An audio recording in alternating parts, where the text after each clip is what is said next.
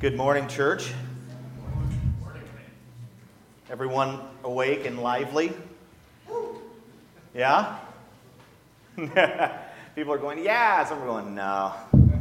It's like 10-something, isn't it? 10:30. You should be good by now. How many cups of coffee have you had? I've had like 9. And I just realized as I was walking up here, I really got to go to the bathroom, so this is probably going to be fast and loose. Please take your Bibles and turn over to Acts 10.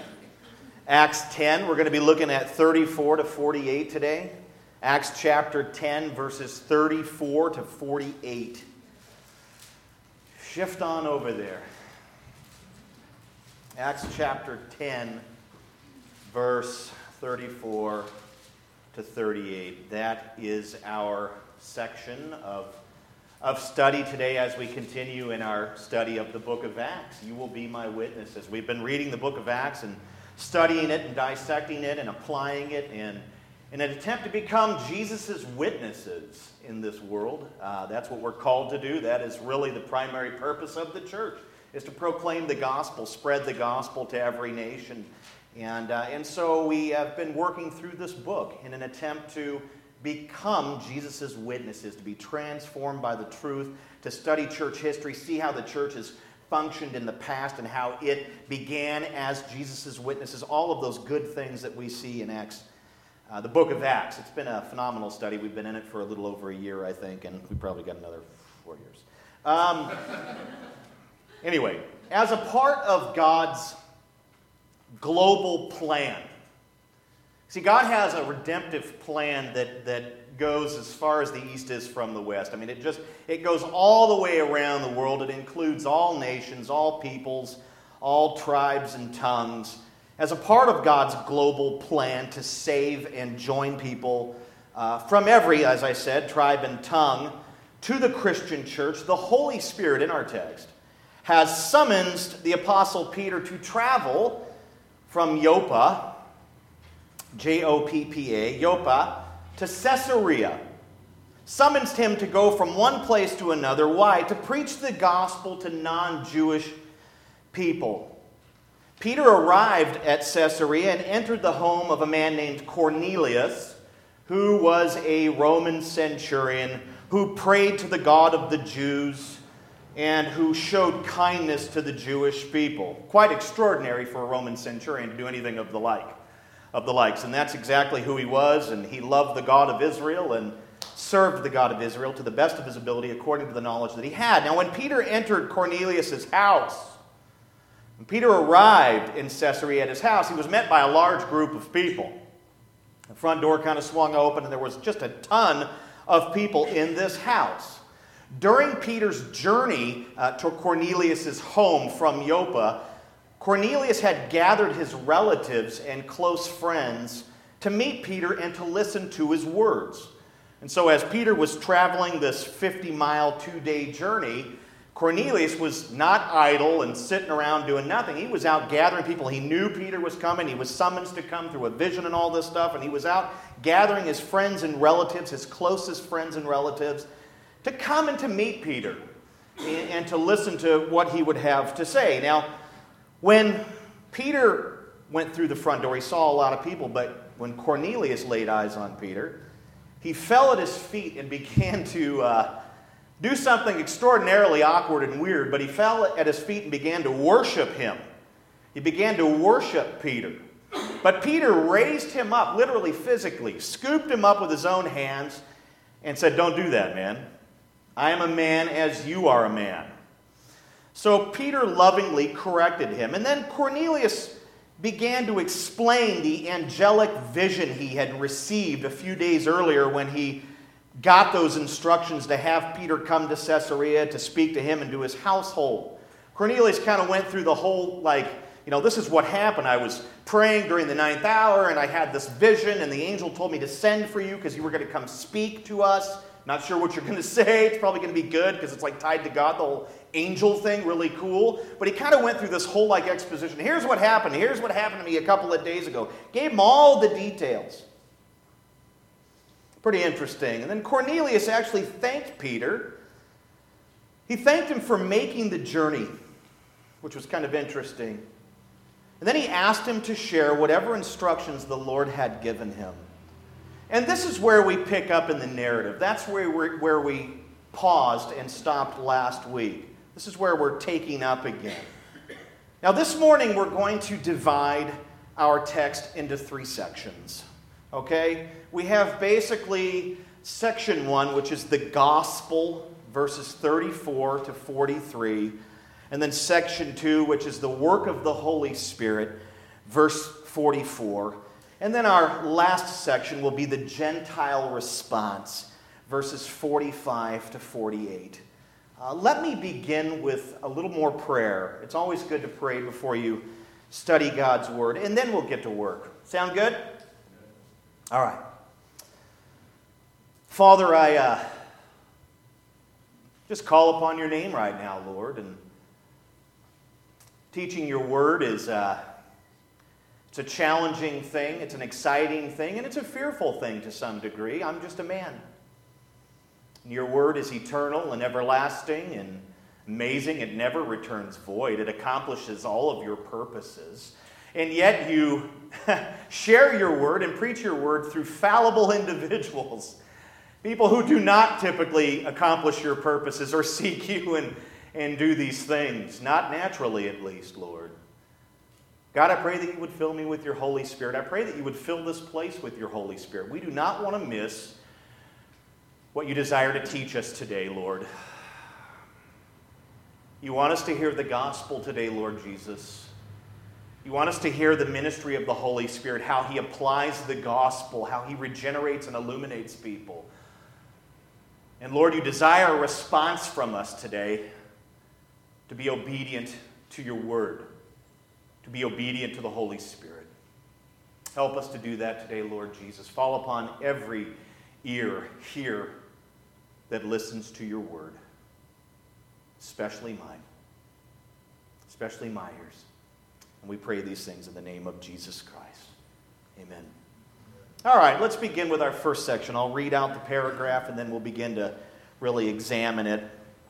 Verse 34, chapter 10, verse 34. It says, "So Peter opened his mouth and said, 'Truly I understand that God shows no partiality, but in every nation anyone who fears him and does what is right is acceptable to him. As for the word that he sent to Israel, preaching good news of peace through Jesus Christ, he is Lord of all. You yourselves know what happened throughout all Judea, beginning from Galilee after the baptism that John proclaimed, how God anointed Jesus of Nazareth with the Holy Spirit and with power. He went about doing good and healing all who were oppressed by the devil, for God was with him. And we are witnesses of that he did both in the country of the Jews and in Jerusalem. They put him to death by hanging him on a tree. But God raised him on the third day and made him to appear. Not to all people, but to us who had been chosen by God as witnesses, who ate and drank with him after he rose from the dead.'" Verse 42, "And he commanded us to preach to the people and to testify that he is the one appointed by God to be judge of the living and of the dead. To him all the prophets bear witness that everyone who believes in him receives forgiveness of sins through his name." Well, let's begin to kind of break down this great little paragraph so we can understand it rightfully. And we're going to need the Lord's help to do that. I want to begin by just looking at that first statement, "opened his mouth." "Opened his mouth" is a colloquial Greek expression marking the speech that follows as important. Luke put that there to notify all readers after this particular event, this experience, that something very important is coming. It's a colloquial expression. He opened his mouth. He was about to say something very, very important. So what Luke wants us to do is he wants us right now in this very room to pay attention to what's being said. That's precisely what he said. And why is that? Because what we just heard in that paragraph was basically, in a nutshell, the gospel. which is the most important message ever given, ever recorded, ever put out there, spread and expanded, because in the gospel there is the power of salvation. And so it's like he's saying, man, he is about to say something incredibly important, so listen up, readers. Theophilus is who he wrote the letter to, that Greek fellow. Listen up, read this carefully. Peter proclaimed this thing here. It's going to be good, it's important. Now, Peter begins by admitting that he understands that God shows no partiality. This was the lesson that Peter learned from his vision in the previous section that we studied. You can go back and read through chapter 10 and read these things. You can go online and listen to our previous sermons to get a better gist of what's happening. But this is essentially the lesson that Peter had to learn through the vision, through the rebuke of the Lord 3 times. He learned that God does not place people, this is so important, that God does not place people into categories, and that we should not either.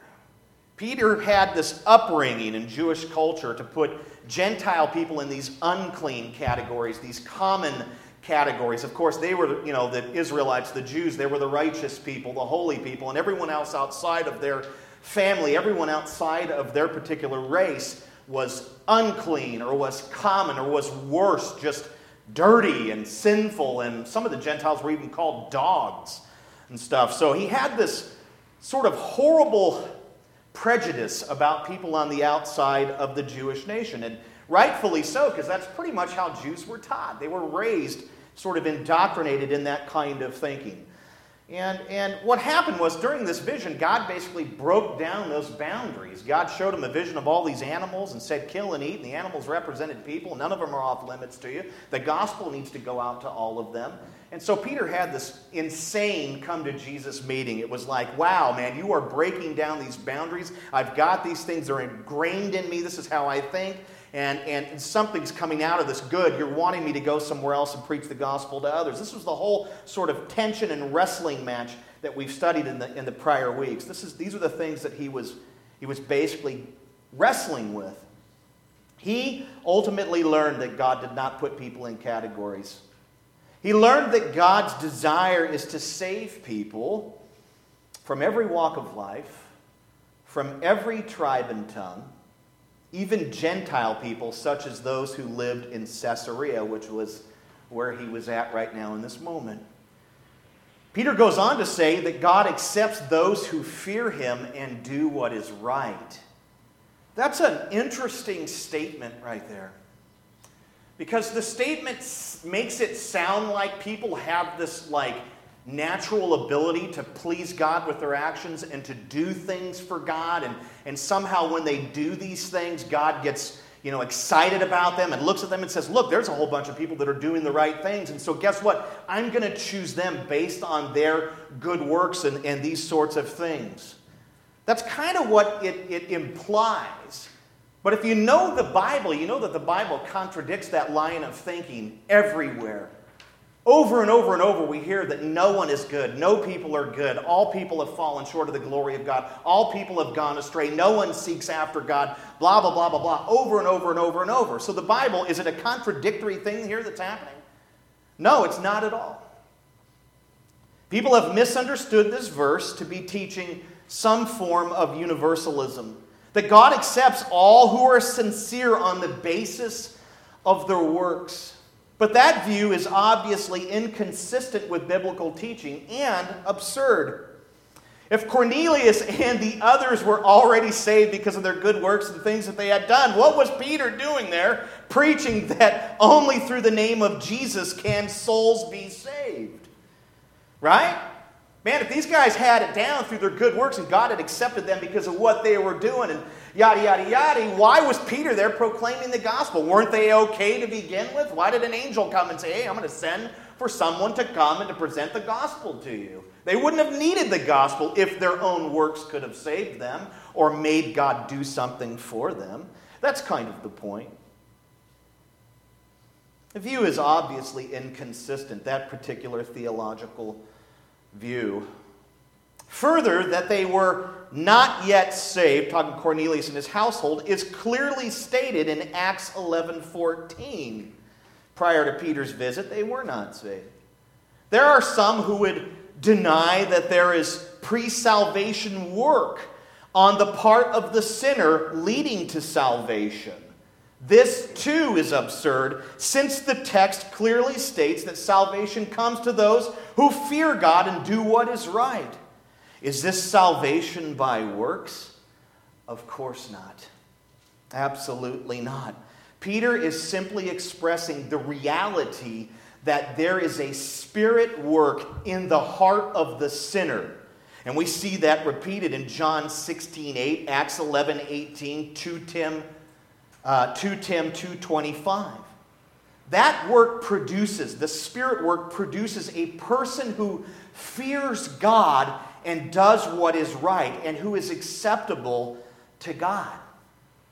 Acceptable is dektos in Greek, and it means to be marked by a favorable manifestation of the divine pleasure, as used in 2 Corinthians 6:2, which says, "At the acceptable time I listened to you, and on the day of salvation I helped you. Behold, now is the acceptable time. Behold, now is the day of salvation." This text shows that the acceptable time is the time of salvation.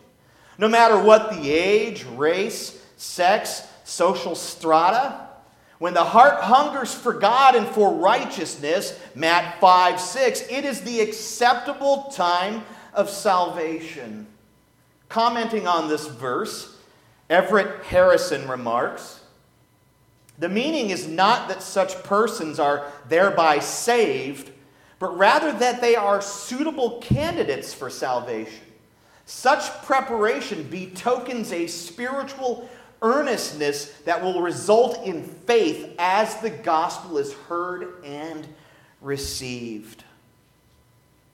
Cornelius responded to the work of God in his soul, yet it must not be thought that he did that on his own, apart from the grace of God. The truth is, no one, whether Gentile or Jew, the truth is that neither Gentile or Jew or anyone does that from a natural position. Romans 3:10-18 makes this so vividly clear. It says this, "None is righteous, no, not one. No one understands, no one seeks for God. All have turned aside, together they have become worthless. No one does good, not even one." He goes on to say, "Their throat is an open grave. They use their tongues to deceive. The venom of asps is under their lips. Their mouth is full of curses and bitterness. Their feet are swift to shed blood. In their paths are ruin and misery, and the way of peace they have not known. There is no fear of God before their eyes." That is the position of natural man. Natural man doesn't love God, doesn't seek God, has no righteousness, has no holiness, no desire or anything. He is not inclined from a natural position towards God at all. He goes about doing what he wants to do, guided by his fallen will, just jumps into everything that makes him feel good, satisfies his flesh. I know this to be true. I wasn't a Christian my whole life. We weren't raised in the church. We didn't know the Lord. Spent the majority of my days pursuing one thing after the other that satisfied my flesh. When people talk to me about God, what would I say? I have no idea. There's got to be something out there. How did all this stuff come from nothing? That's one thing that I would say. But I have no fear of God, no desire for God, none of those things. That is our position in our natural state apart from the Spirit of God. But God had worked in Cornelius' heart so that he sought to know and obey God. And when he heard the saving truth of the gospel, he eagerly responded. Peter introduced his message by assuring them that salvation was available to the prepared heart. In a nutshell, that's what he does by making that statement. Yet it was not enough for them to know of its availability, that salvation is available. They needed to know how to appropriate the forgiveness of sin and deliverance from judgment. Peter turns then to the main theme of the gospel, namely that salvation comes through Jesus Christ to anyone from any nation. In verse 36, Peter refers to the gospel as the good news of peace. You see it there in your Bible? The good news of peace. That was the message, the gospel message that was given to the Jewish people, that they would take that message of peace and take that out to the world. Jesus actually came to establish peace between sinners and God through what? Through his perfect living, through his death, and through his resurrection, through the gospel. Romans 5:1 says something great and simple, very practical. We have peace with God, what? How? Through our Lord Jesus Christ. Jesus was the ultimate peacemaker. First and foremost, to bring peace between men and God through his finished work. And then to bring peace between men and other men, people and people. We have a ministry of reconciliation, the Bible teaches. The gospel is there for what? A message of peace, a proclamation of peace. This is why the gospel must be shared and spread and moved forward in a peaceful way. Arguing or spreading the gospel by force is literally antithetical to the gospel message itself. It is a message of peace. It is a message of peace, and this is where other religions fall short. Most other religions are not religions based upon some message of peace, in particular Islam. Islam is a religion based on dominance and fear, and even violence. It's not a message of peace. It doesn't matter who or which proponents try to proclaim it as a message of peace. And I'm not trying to attack Muslims at all by any means here. But today it seems like Christians don't know the differences between the world religions, especially the main ones. So I think it's valuable for us to know the difference. Have Christians acted like Muslims in the past? Yeah, do you remember the Crusades? Not good. But Islam, at its center, is not a message of peace. It is a message of control. It is a message of dominance. And sadly, the church has handled the gospel message, which is a message of peace, in a dominating, controlling way throughout the centuries. But make no mistake about Islam. It is a religion of dominance in these sorts of things. Supporters of Islam can try to paint pretty pictures of it. But at its core, it is a religion of dominance, fear, and control. In Islam, there are two ways to go to heaven. This is what Islam teaches. This is Islamic doctrine. Two ways to go to heaven. There is the Mizan, M-I-Z-A-N. I'm probably not pronouncing it right. Mizan. Mizan is scales. Imagine in your mind's eye a pair of scales. The Mizan says that if your good deeds outweigh your bad deeds, you get heaven. Ultimately, Islam is a religion of works. You have to earn your way. And at the end of the day, at the end of your life, and all other religions are this way, if your good deeds outweigh your bad, then you get to go in and, St. Peter, I don't know if he does it in Islam. Christians think that he's at the gate with, special keys and he lets you in. I don't know. I've never studied that. It's interesting. Maybe not. But somehow somebody lets you in, you're good to go. So that's the first way. Good works outweigh bad works. And the second is a word that we're all familiar with, and it's called jihad. Jihad is the second way to go to heaven. And jihad means to die for the cause. You see, what happens is you have these good works and you have these bad, and then you come to this realization that you can't even keep track of the good versus the bad. And so you believe in your heart that your bad outweighs the good. Now you know that you're not going to get heaven, so what do? You resort to jihad. You commit yourself to dying for the cause. This is the saddest religion on the face of the earth.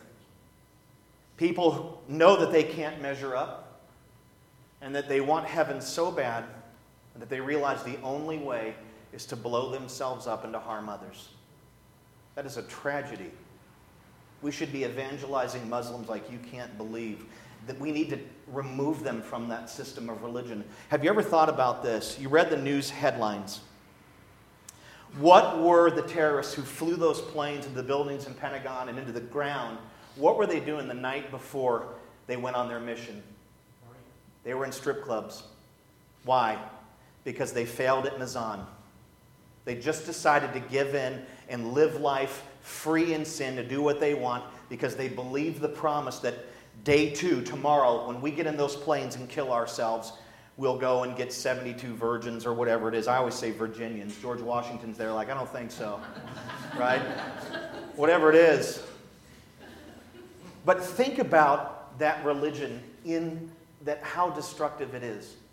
And that people are brought to the brink of hopelessness because they know that their good doesn't outweigh the bad. And then, what does it say? Kill yourself, die for the cause in a war, blow yourself up, do something of that nature, and you're going to be okay. That is a tragedy. When you read about someone who blows themselves up in a Bali nightclub or in a train station in Spain, what do you think they're doing? They've given up on trying to earn their way, and they've blown themselves up. It's horrible, it's terrible, it's tragic, it's excruciatingly sad. But the Christian gospel is a message of peace. Peace between God and peace between man and man. And yet you say in your heart right now, but what about the Crusades? Didn't Christians engage in war and kill people in the name of Jesus? Yes, unfortunately. But let's not forget how the Crusades started. I'm not trying to give you a reasoning for murdering and killing in the name of Jesus. I don't believe there's ever a reason for that. I'm not talking about justice here. I'm talking about taking the cross out and marching with it and killing people in the name of Jesus. I know that's bad, no matter which way you look at it. Now, there are just reasons to go out and to make war. But let's not forget about why the Crusades, how they began. Is anyone familiar with the First Crusade, what actually happened? The First Crusade, Christians responded out of justice at first. What happened was the Muslims had sacked and taken over Jerusalem. They had killed people, thousands of people, Christians and Jews, and taken over the holy city. And they were advancing north up into other parts of like Europe and stuff. That was their plan. That's what they were aiming to do. Now in France, the Pope back in that day actually came and spoke to French Christians and encouraged them to fight, not so much as for justice, one part justice, but really what happened was he really convinced people to fight to preserve Christianity. He sort of cast it in a, hey, the Christian faith is going to become extinct if we don't do something about it, which was really sad. We know that Jesus clearly taught that I shall build my church and the gates of Hades will not prevail against it. That's what he said. So I don't know if the Pope didn't know what the Bible says about that, or if the Catholic Church was doing other things during that time. I'm not sure exactly why, but that was the message given. But it was really sad what happened ultimately. Those things didn't honor Jesus. Like I said, if you'd have gone down there and tried to get the Muslims out of there for the sake of justice, and you might say, what's the difference between justice and doing it in the name of Jesus? I think justice is justice. You go down and you help people that are in trouble, that are being harmed, that are being murdered, that are being slaughtered. That should be happening in parts in Africa today where Christians are being slaughtered. We ought to do something about that. That's justice. That's love for the church too.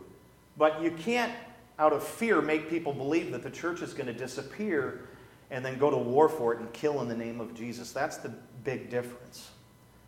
And incredibly, the Pope actually took up a little bit of Islamic teaching at that particular moment. We're talking 1100s. He actually said, if you go and die for Christ in battle, your sins will be absolved and you will get heaven immediately. So he ended up copying what the Muslims were doing. Goofy. But that is definitely a blight on our record. It's not good. It's not good. It was a moment in history where we really lost sight of the truth. And bottom line is, God's word never changes. The gospel is a message of peace, no matter which way you spin it or what you do with it or how you perceive it, understand it. It is a message of peace. Peace between God and men. Peace between men and men. So important that we understand that. Now, Why does natural man, the natural man, natural to me is like the guy who doesn't know Jesus yet. You know, most people, the majority of people, the scripture would say those who are on the broad road, of which I was for so long. Why does the natural man need peace between himself and God? Because he, at his very core, is an unregenerate sinner, an enemy of God in his mind and heart. He hates God. Now, if you had asked me years ago, you know, when I didn't believe, I didn't know Jesus, do you hate God? I don't know if I hate it. I mean, I wouldn't have said I hate God, but every bit of my actions and lifestyle showed that I hated God. People may not verbalize that, right? Oh, I hate God. There are some that do. The guy who was trying to get in God we trust off the buck. Wow, Michael Newdow or whatever his name was. There are people out there that just, their actions prove that they hate God and what they say. But bottom line is your actions really speak louder than your words. And everyone is on kind of level ground here. People pretty much despise God. They think of themselves as God. What matters is my flesh and my life, and I'm my own God, and I take care of myself in beauty and doing all of these things, and I'm the center of the universe. That's what commercialism teaches us. At the core, natural people are unregenerate sinners and enemies of God in their minds and hearts. And because of man's rebellion, he will, make no mistake, he will face the wrath, he will face the justice, and he will experience the everlasting punishment of God. In fact, the Bible says that natural men, unregenerate sinners are already under the wrath of God. As Jonathan Edwards put it, it is only a matter of time until his foot shall slip, casting him into eternal fire and damnation. But Jesus came to make a way for us to have peace with God and to become his sons and daughters. That really is the message of the gospel. Rather than being natural people, unregenerate, and objects of God's wrath, we can actually become God's beloved children. It's a miracle. It's amazing. The gospel. Through the work of Jesus Christ, we are given peace with God and we are adopted as his children. Galatians 3:26 says, in Christ Jesus you are all children of God through faith. Those who have faith, you are a child of God, not an object of wrath. You are not a natural man, woman. You are a regenerated person. You have been given new life. The Bible says you are a new creation. You're different. There's no mistaking it in what you say and what you do. Does it mean you still wrestle with sin? Yeah, actually now you do wrestle with sin. In your natural state, you don't wrestle with sin. You just sin and love it. Right? When you become saved, I love sin, I hate sin. You're like, you're kind of like bipolar, man. You're like back and forth, and I mean no disrespect towards you, those of you that maybe wrestle with that illness. It's a horrible illness. It's a tough one. But you're this and you're that, and you're there every day. I love Jesus, I'm walking in holiness, and the next day, I'm in sin. I do these things, and what's going on here? And I kind of like it. And then the next day, I don't like it. And then I get to church on Sunday, I hate it. Then Monday, I love it. It's back and forth, right? It's this cycle. It's this game we play. But the truth is, you're playing the game. You're in it. See, the unregenerate natural man, he's not in a game. He's not in this thing. He's not trying to be holy. He doesn't hate sin or any of those things. We become children of God through faith. It's pretty amazing. Through the work of Christ, we are given peace with God and we are adopted as his children. These things are revealed to us. How are they revealed to us? Through the Holy Spirit, and they are received by faith. Notice how Peter presented the three key doctrinal truths of the gospel in that paragraph. Let's look at the first key doctrinal truth. This is how he lays it out. And maybe you didn't see it at first glance, because I certainly didn't. The first thing that we see is the life of Jesus. Verse 38. Look back at it, 38. God anointed Jesus of Nazareth with the Holy Spirit and with power. He went about doing good and healing all who were oppressed by the devil, for God was with him. How often do you hear when somebody talks about the gospel, they usually talk about what? The death, burial, and resurrection of Jesus, right? Well, guess what? The gospel includes his life. See, the first Adam, you remember Adam and Eve? Adam came and he was commanded to be righteous and holy and fulfill God's law perfectly, and he dropped the ball, fumbled, failed, didn't cross the finish line, totally jacked up, blew it, got kicked out of the garden. Everyone who came after him is a sinner by birth. It's just a done deal. We're all jacked up. But Jesus came as the second Adam and did what Adam did not do. He lived a perfect life. He obeyed all of God's laws, ordinances perfectly. He basically earned righteousness by his perfect living. Earned righteousness. A perfect righteous standing. The kind of righteous standing that Adam had before he ate of the fruit with his wife. Before they were deceived. Jesus came and lived a perfect life. Came and lived a perfect life.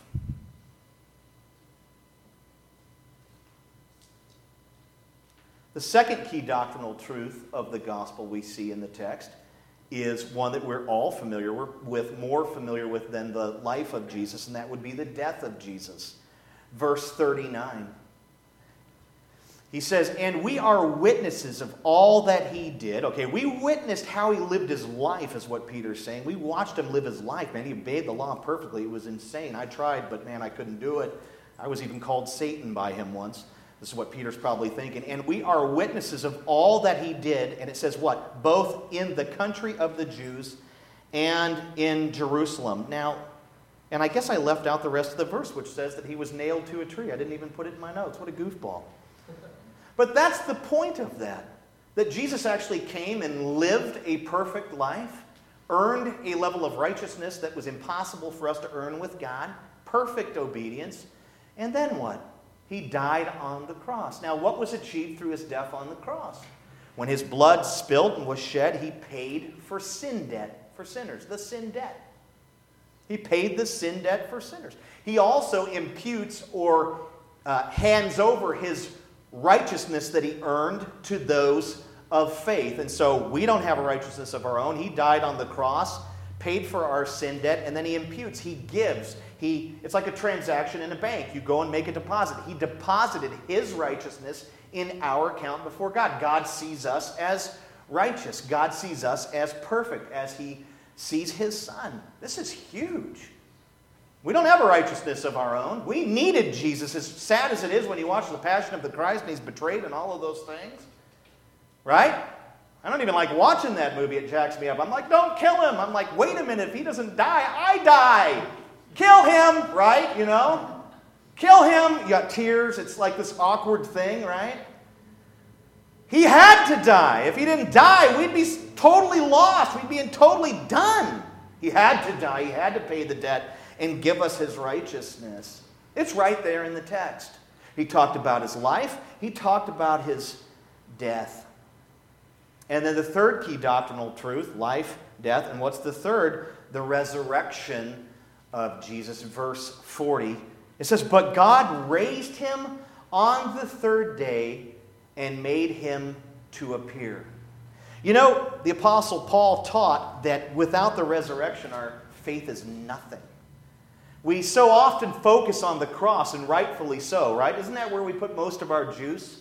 And then what? The resurrection gets one day a year called Easter. Without the resurrection, we're toast. Our faith is in vain. We would be less than fools, is what it says in Scripture. We are idiots, idiotos, morons for believing this message without the resurrection. The resurrection is so critical to the gospel message and to our own lives as Christians. Without it, we have no power to walk in that righteousness that he gives. Without it, we have no hope of a future resurrection. We would be toast without the resurrection. So the gospel, in essence, is what? The life, the death. And if you want to put the burial in there, that's fine. The life, the death, the burial, and the resurrection of Jesus all are seen in this text. He is preaching the gospel. Very simple. And he's not adding a lot to it. He's not subtracting anything. He's just giving them the basic gospel, the life, death, and resurrection of Jesus Christ. Peter goes on to say that he and the other apostles were firsthand witnesses to these things. He basically tells them, we were there and saw with our own eyes. That would be one way to interpret that little verse. And then he tells them that Jesus commanded that they go out and preach the gospel and bear witness to what they had experienced and saw with their own eyes. Peter says, hey man, we were witnesses to his life. We are witnesses to his death. We were there. We saw that with our own eyes. At least John the apostle did. He told us about it. And we were witnesses to his resurrection. After 3 days, he came and visited us. In fact, Thomas, you should have seen what he did. I won't believe you unless I can check out those wounds, or whatever it is that he said. And then as soon as he saw the wounds, oh, Lord. You should have seen Thomas. It was silly that day. And Peter, like he really had some strong faith. But he says, man, we were witnesses to all of these things. We saw him go out and heal people and do these things. We saw him stop a storm. We saw him walk on water. We saw him raise a man from the dead, resuscitate Lazarus. We saw him do all these things. And we saw him betrayed by one of our own, Judas, that son of perdition. We saw him marched out, from a distance. We ran, but we saw him marched out.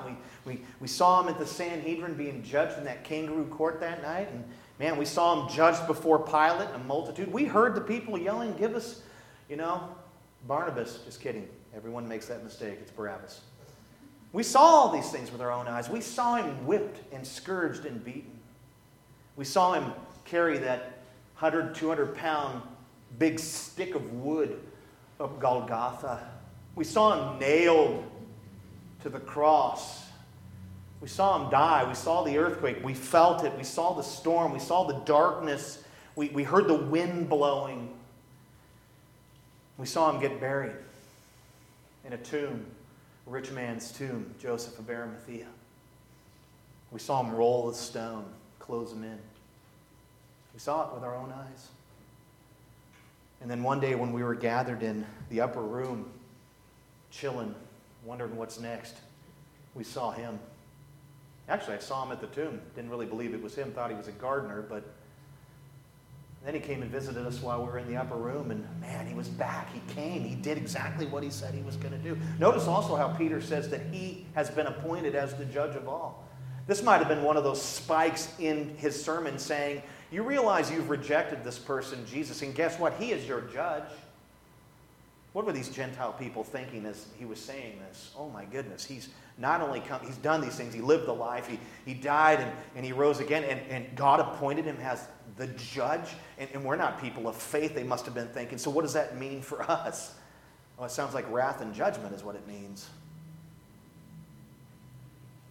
And Peter was making it very, very clear. Lastly, in 43, Peter said, to him all the prophets bear witness that everyone who believes in him receives forgiveness of sins through his name.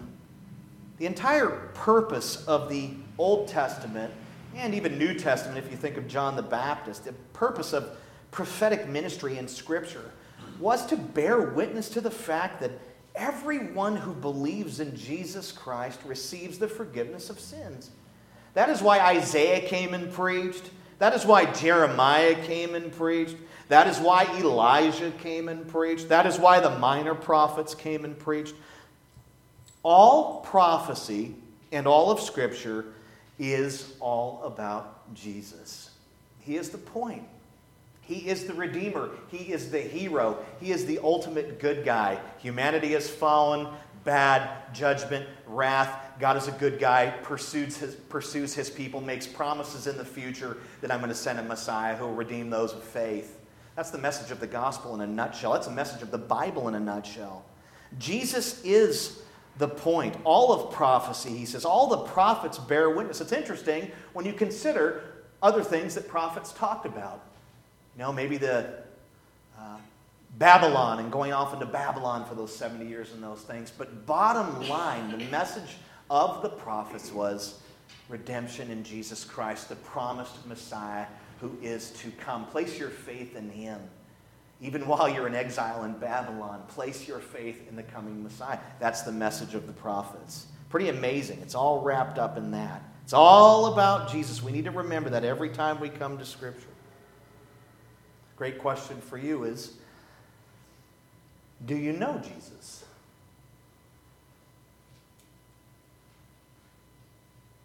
Do you know him? Is he your Lord and Savior? Do you have peace with God the Father through God the Son? Have you been forgiven of your sins and reconciled to God by faith in the work of Jesus Christ? His life, his death, his resurrection? Or are you, as Jonathan Edwards would say, dangling by a thread over the pit of hell? Shall your foot slip under the weight of your own sin? Or has your foot been placed upon solid ground and made secure by the blood of the Lamb of God through faith? Who are you? Are you trusting in Jesus? Pray that you would know him if you don't. And I rejoice with those of you who do know him. What an abundant life he has given. So often we think of salvation as just heaven. It's not just heaven, it's now. Joy, unspeakable. Peace. A peace that transcends all understanding, which means that you have peace during times where you can't understand or figure out what the heck is going on in life. Somebody gets cancer. There's a tragedy that happens. Someone passes away. You lose your job. These things destroy the natural man. But through Christ, we have a peace that gets us through it. Through the power of his presence, through the power of the Holy Spirit. What he offers is priceless. It is. The forgiveness of your sins. No guilt, no shame, no condemnation for those who are in Christ. Spent many, many days not knowing Jesus, walking in shame. Walking in guilt. Even walking with the pain of what others had done to me. Those are the kinds of things that Jesus deals with in your life. Your hope is in him alone. That's it, guys. That's it. Sins forgiven, guilt and shame vanquished. Wrestle with those things at times, I guess, to some degree.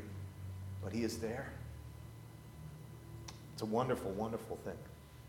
I can never, ever, ever not tear up when I think about what he's done. I was turned into a slobbering mess. Every sermon I write, every conversation I have about Jesus reminds me of who I am apart from him.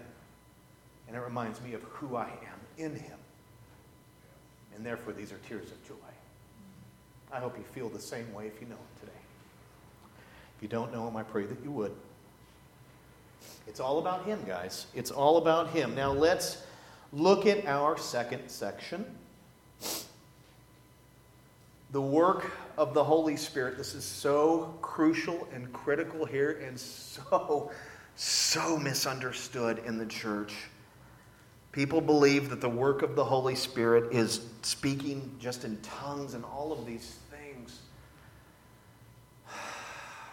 He is so much more than any of that, plus a bag of chips, plus dessert, plus a 32-ounce pep. The Holy Spirit is, let me just tell you, he's marvelous in his ministry. He is marvelous in his ministry. It's so critical that we as a church know him and what he does and what his role is in salvation. Second thing, the work of the Holy Spirit, 44, verse 44. You see it? While Peter was still saying these things, he was, the life, the death, the resurrection. He's going to town here. He's preaching the gospel. While he was still saying these things, the Holy Spirit fell on all who heard the word. Wow. Man, he's preaching and the Holy Spirit's like, boom, just drops on them.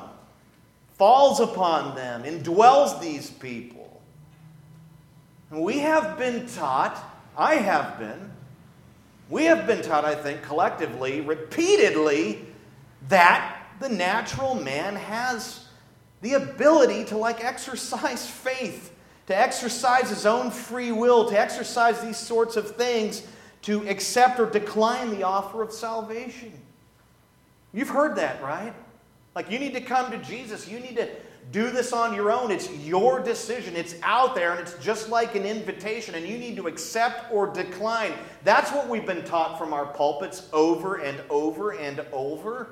But I'm here to tell you today, actually I'm not, Jesus is himself because it's in his word. Verse 44 contradicts free will theology because it shows us that the Holy Spirit has to come upon a sinner in order for them to become regenerated and even responsive to the gospel.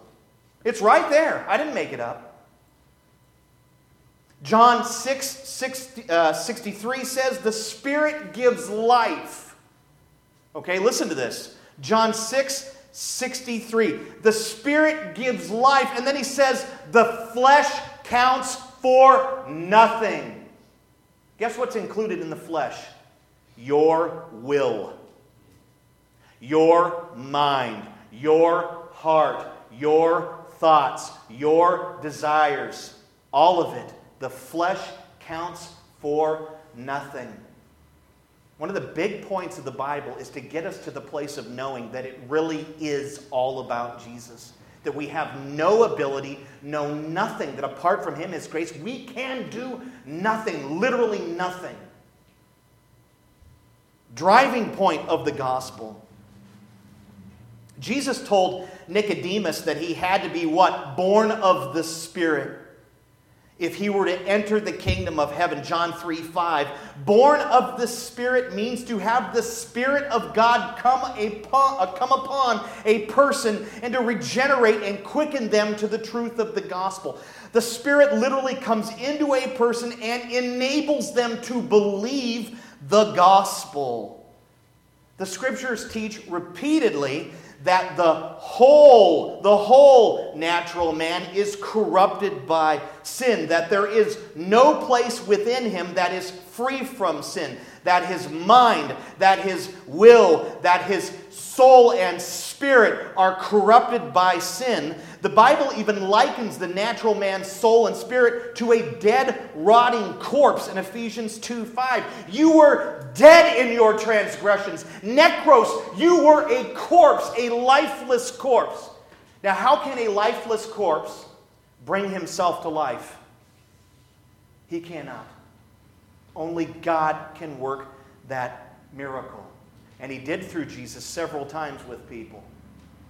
And in a spiritual sense, it's the same thing. Only God can bring a person who is dead spiritually to life. This is a driving point behind the gospel. Because if we don't get this, then guess what? We think we can earn our way. We think that we can do something to make it happen. We look at Cornelius, instead of seeing him as a guy who had the grace of God active in his life, bringing him to the point of salvation, we look like him as a guy who did all these great things and got God's attention. And God said, I'm going to save him because look what he's doing. He's exercising his free will to love me. Oh, if that were the case, Peter would have never came to him and said, y'all need to hear what I'm about to say.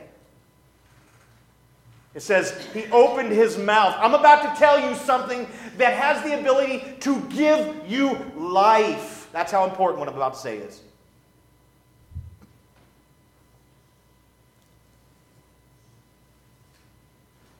There is no place within us that is free from sin. We are corrupt from head to toe.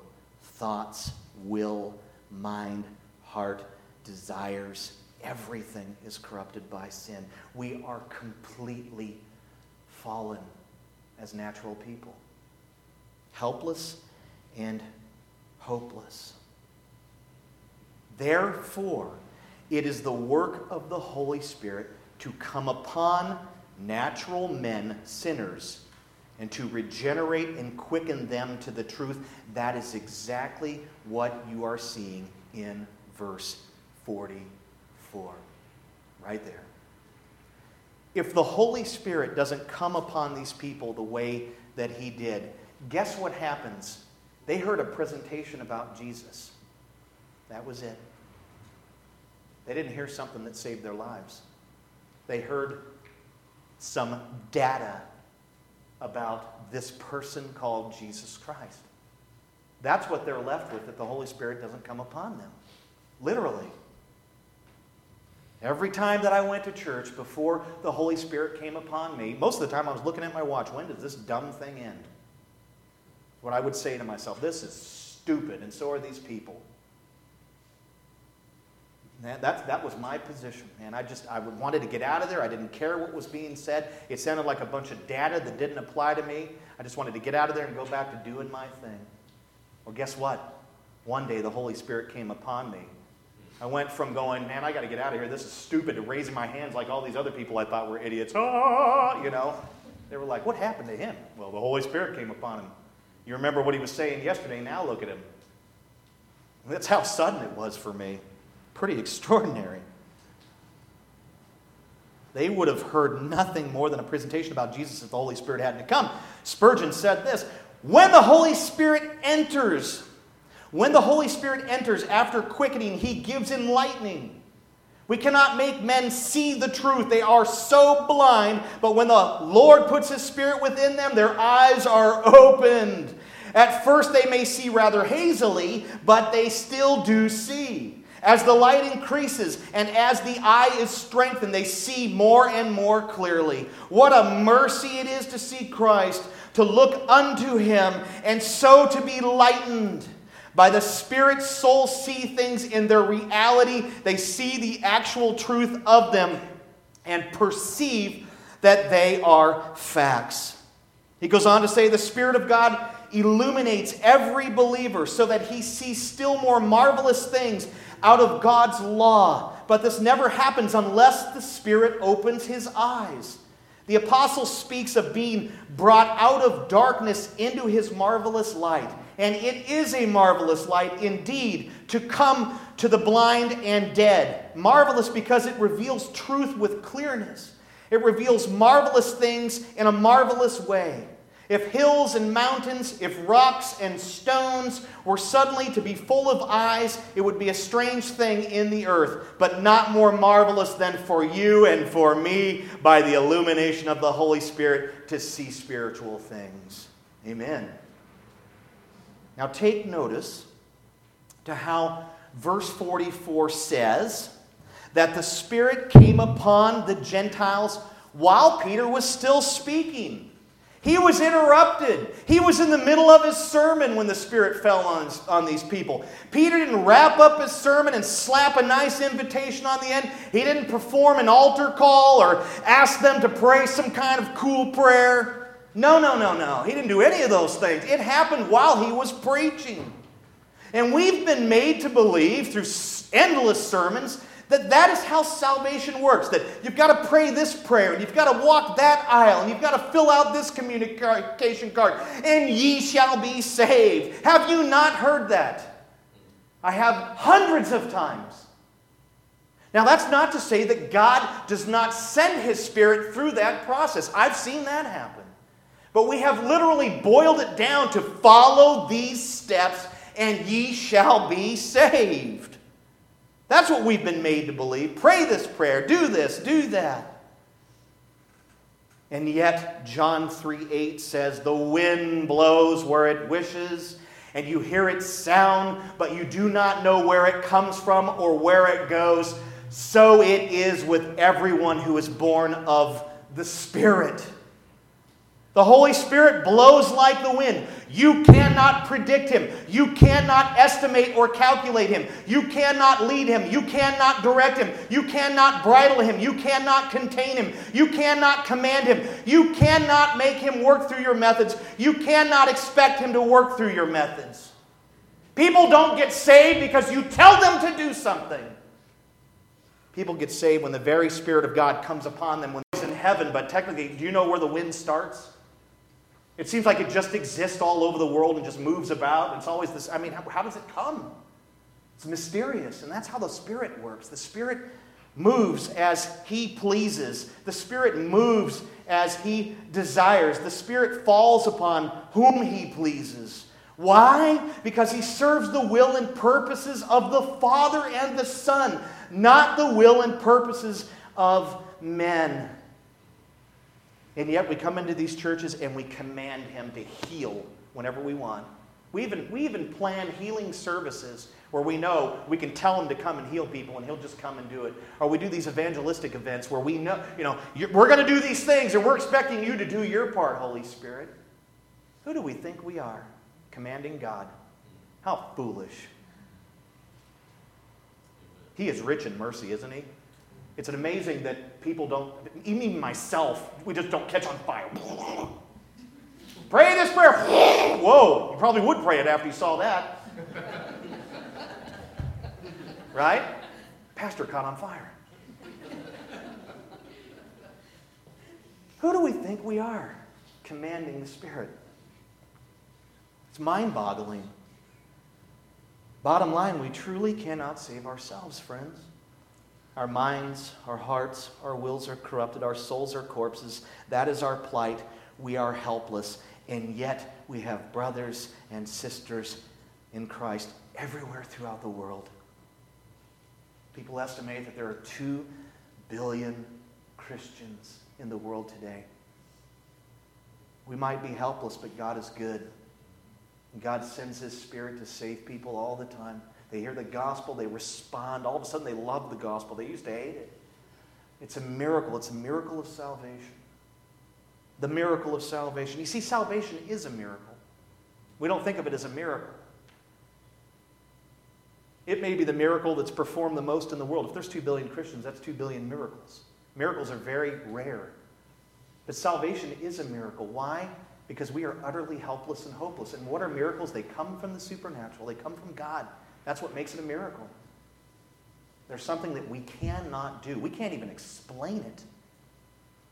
If we walk around saying, well, I prayed this prayer and that's when I got saved, you're explaining how you got saved. You don't believe it's a miracle. It's something you did. Salvation is a miracle. One of the things that makes it most a miracle is the fact that God does it at all with humans. And if you have an issue with that, maybe you think too highly of yourself and you think that you're a good person or whatever. There is no one good, friends. Not in terms of righteousness with God. Man, the Holy Spirit is at work in this church. He's at work in the world. He's at work in our community, man. Let's look at our last section. Number 3, the Gentile response. Verses 45 to 48.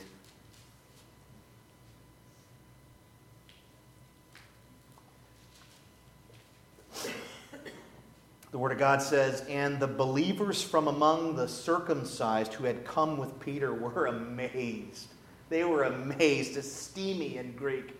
Astounded, estimi, astounded. What?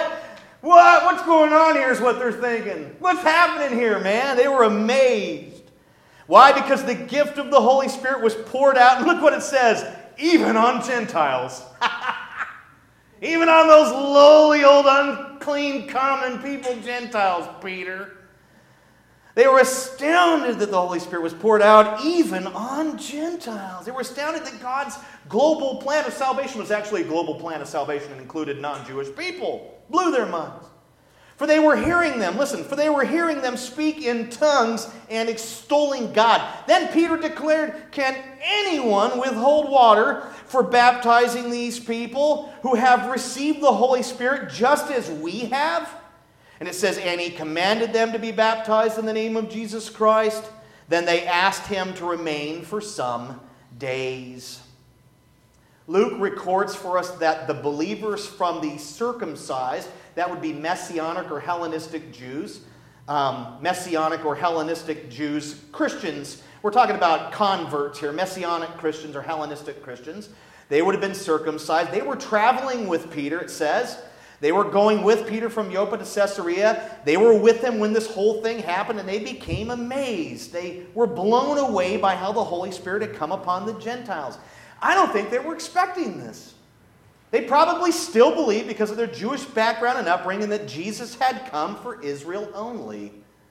And don't we do that to some degree with Jesus, in that Jesus comes for this little group of people only, and he loves my denomination, and I know he doesn't like that one, and we categorize people and play that game. We're just like Peter, we do that. These people were blown away. They were not expecting this. Now look at how, these are the circumcised believers, now look at how the Gentiles responded to the gospel, and what most importantly there with the gospel, the work of the Holy Spirit. Verse 46 says they immediately began to bear spiritual fruit. What did they do? They extolled God in tongues.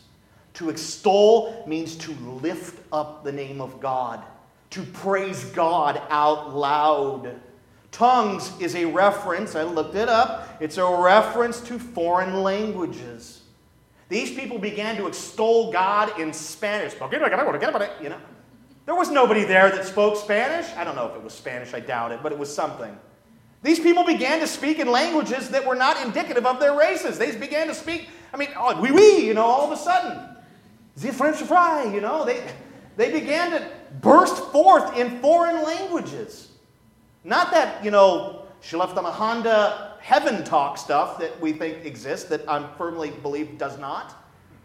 But they began to speak in foreign languages, languages that they were not fluent in. They just began to speak in foreign languages. Now, why did God give these newly regenerated Gentile believers, they're now believers, man, the Spirit's in them. Why did he give them the gift of tongues, or what we would say is the gift of languages? To persuade both Peter and his companions of their new faith. Remember, Peter had an issue with the idea of Gentiles becoming Christians, and so did his compadres. Still an issue there with them to some degree. So God wants to make it perfectly clear to Peter and those circumcised believers. And what do? They burst out in foreign languages, just as they did at Pentecost. You see the connection? That's what happened at the day of Pentecost. My wife says, don't say Pentecost. It's Pentecost. I'm like, Pentecost, whatever. I'm going with it. Pentecost. Remember what happened there? What happened there when those people got saved? They spoke in languages. Same thing here. Peter and his companions look out and they listen and they hear them speaking in these languages. Man, that dude wasn't speaking French a minute ago. They knew without a doubt that the Spirit had come upon these people, that these people were saved. So the reason was to persuade both Peter and his companions of the new faith that they had. They started speaking in these languages that were unfamiliar with. It was a miracle. Now, the Bible teaches that in the early days of the church, tongues were given as a sign of the presence of the Holy Spirit. So what happened when these people got the Holy Spirit and got saved? They had the sign that went with them in the early days, and that was tongues. And so that's what it means. They knew that they were saved. They were like, whoa. And that's why they were amazed. They could not believe that the Spirit had come upon these people. Blew them away. What fruit should accompany those who are in Christ today? Some say, man, if you have the Holy Spirit, you're going to go about speaking in strange angelic tongues. Well, I hope you caught our series on that like weeks ago, months ago, I guess, and we talked about it in detail. I don't want to go into that too. Some say that's the mark of the Holy Spirit. Man, you're going to speak in these tongues, or you're going to do these strange and interesting things or whatever. Those things were a temporary sign. Let me tell you what fruit you should bear if you have the Spirit of God, if you have salvation. Real simple. Love, joy, peace, forbearance, kindness, goodness, faithfulness, gentleness, self-control. You know what these things are? They're the fruit of the Spirit. That's what's manifested in the life of a person. When a person becomes a new person in Christ, these are the things that they bear. Love, joy, peace, forbearance, kindness, goodness, faithfulness, gentleness, self-control. And guess what? They're going to be evangelistic. They're going to want to share their faith. I mean, there's going to be a lot of things present in the life of this person. A love of holiness. A hatred for sin. These are the things that will notify us of a person of true saving faith. Now, filled with excitement, Peter exclaimed, "Can anyone withhold water for baptizing these people? Like, can we get some baptisms up in here?" That's your modern day urban translation. Can we get some baptisms up in this mug? That's what he says. Who have received, he says, why would we baptize them? They have received the Holy Spirit just as we have. Man, they're like us. They have the Spirit in them. They're saved. Here, as always in the New Testament, baptism follows salvation. Indeed, Peter's entire argument for baptizing Cornelius and the others rests on the fact that they had what? Received the Holy Spirit, and therefore were what? Saved. You see, some are taught that in order for you to be saved, you have to be baptized. Well, that line of thinking and theology doesn't follow the line up here in this text or anywhere else in Scripture. Baptism follows salvation. A person is indwelt by the Holy Spirit, awakened, enlivened, given life in the gospel, and then they seek to obey by displaying their faith publicly, by showing that they've been buried and raised with Christ through baptism. Peter then commanded, he's blown away, Peter then commanded his companions. He goes over and tells the ones who were amazed, you baptize them. I mean, they certainly can't baptize themselves. How do I do it? What do I do? Right? You know, Father, Son, Holy Spirit, like one of those birds, you know, with the pink stuff you put out there, the bird feeders. I mean, they can't. He says, okay, you guys, I know you're blown away. I know you're moonwalking. You're going crazy over here. This is new for you. But let's get some water and let's just take them out here and baptize them. He tells the circumcised believers to baptize Cornelius and everyone else in the name of Jesus. How exciting. Lastly, verse 48 says that Cornelius invited Peter and his companions to stay for a few days. There's nothing quite like the fellowship of the saints. What an opportunity for these new believers. And you remember what it was like when you were a new believer? I do. Man, it was kind of ugly, actually, because I'd go around telling everyone, you know, Jesus, you're going to go to hell, you need to believe. People would be like, okay. I mean, I just didn't know how to present the gospel in love or anything else. That was pretty shallow. All I knew was I was saved, and all I could tell people was, I used to be this, now I'm this. Well, it's not such a bad thing, I guess, when you just tell them what you know, but think back to that time when you first come to know the Lord, and how sweet it was to go to church, and how sweet it was to have fellowship, and how sweet it was to listen to sermons and to hear the Word of God and to pray with other believers and to share your experiences and meals. Think of how sweet that was. Now think of how these people feel right now at this moment in history. And think of the bonus that they have. They've got the Apostle Peter who walked with Jesus. I love Peter. I'm most like him. I do fine things for the Lord, then I jack myself up and hurt others. That's what he did. That's what we all do, right? We should all be able to relate to him. But he was still an apostle. He was still Jesus' right-hand man. He still loved the Lord. Even offered up his own life for Jesus. History tells us that he was crucified upside down because he didn't feel worthy to be crucified as the way that Jesus was in the same way. I mean, they had Peter there. What were the questions being asked? Man, you walked with Jesus. Man, tell me about that time he silenced that storm, man. We kind of heard about that over here in Caesarea. Thought it was like, you know, another one of those Hollywood movies. What went down, man? What was it like when he went outside that tomb and yelled, Lazarus, come out? What was that like, man? Hey, man, I'm a new Christian and I know I'm probably going to fail at times and mess up, man. What was it like when you betrayed the Lord 3 times? When you denied him 3 times? What was it like? Well, let me tell you what it was like. Jesus was merciful. And guess what? You're going to do that too. And he's going to be there for you. Just think of the fellowship they had. Falafels are us. Right? I mean, no, they were Greek actually, so it was pork chops. Peter was like, I got to go outside. You know? It must have been beautiful. Such is the fellowship of the saints. It is a beautiful thing. There's nothing like it on earth. I want to encourage you to come tonight and to have a meal with us. Next week, we will begin chapter 11. We've been in 10 for a while. So some of you are probably rejoicing. It's been a good study, though.